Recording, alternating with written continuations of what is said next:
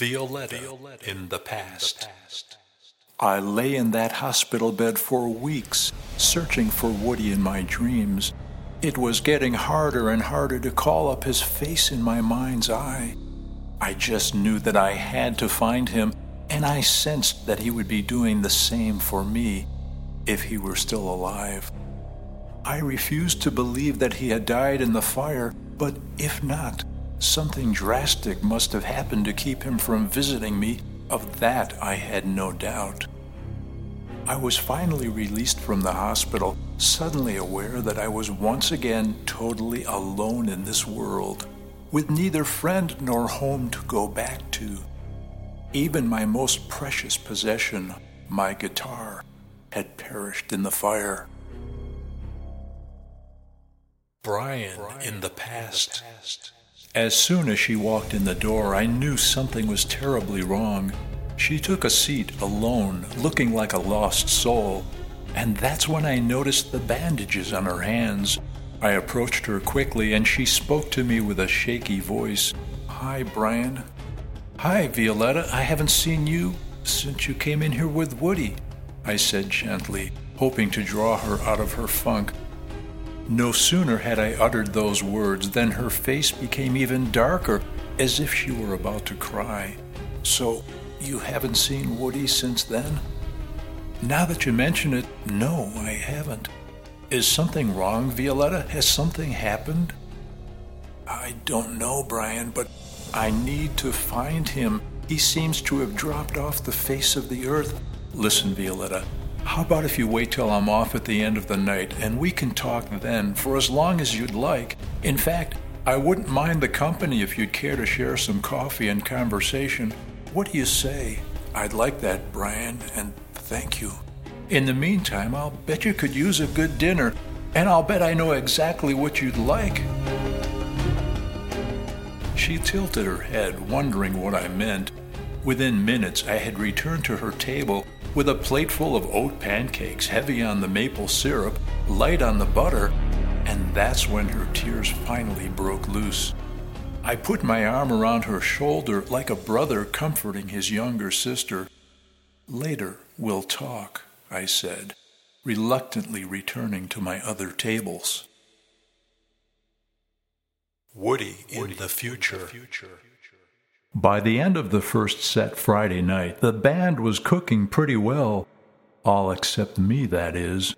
I just couldn't get into it. My thoughts kept drifting off to my dreams, searching for a connection to my recurrent visions of two green eyes belonging, I believe, to a girl named Violetta.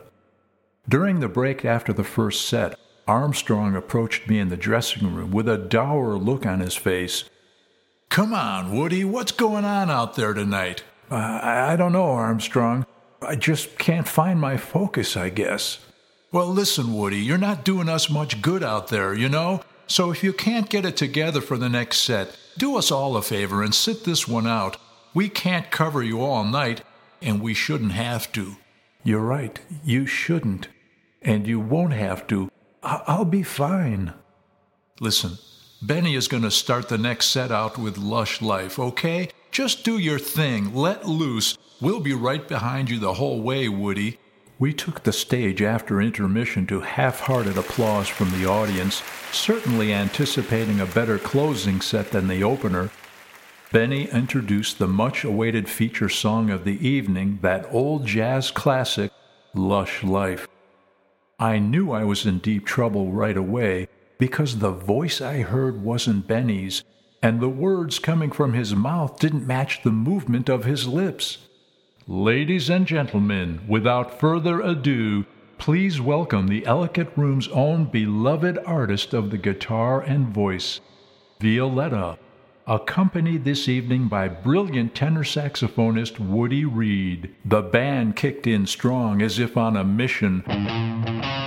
I looked around me to see my bandmates playing, but I heard nothing. The other horn players kept shifting their gazes to me, wondering when I would join them, but I couldn't move.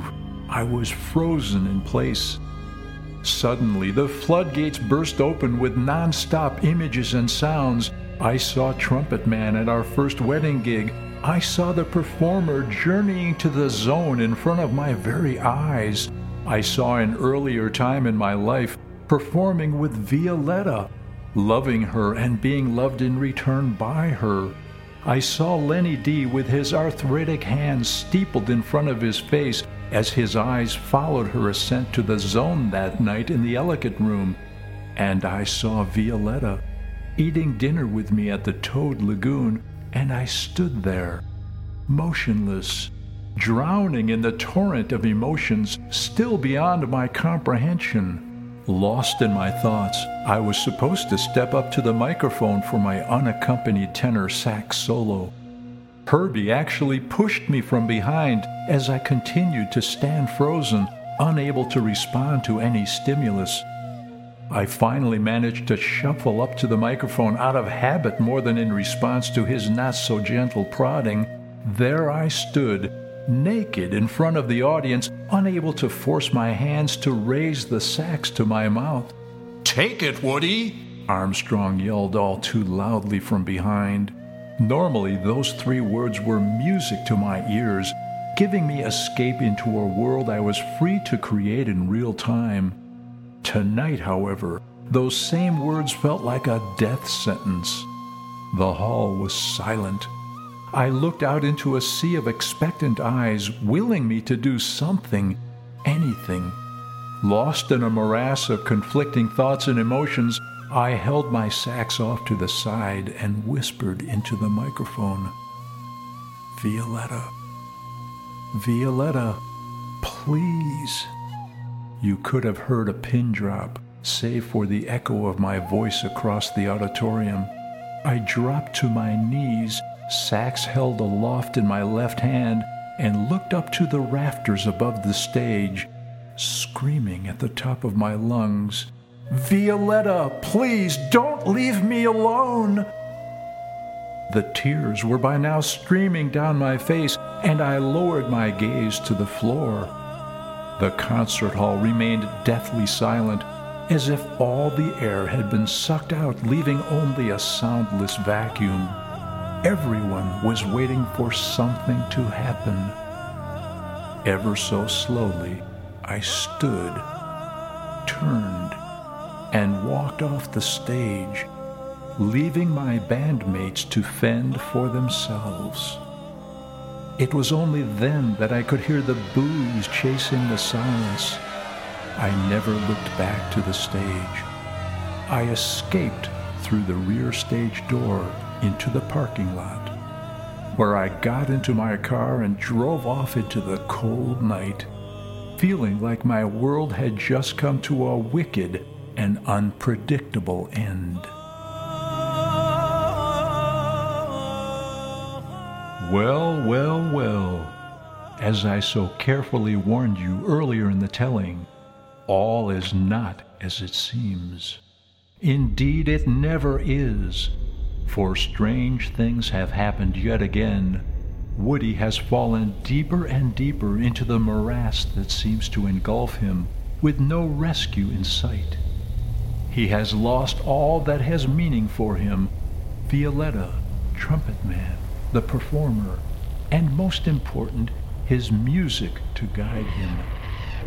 But I beseech you, do not give up hope, for the unraveling of this tale will lead you to a place you never could have anticipated or expected. Think about what you have heard and all that I have said.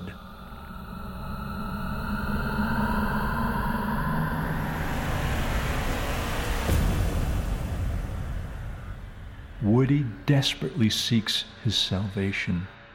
He senses what that salvation is, and so do you.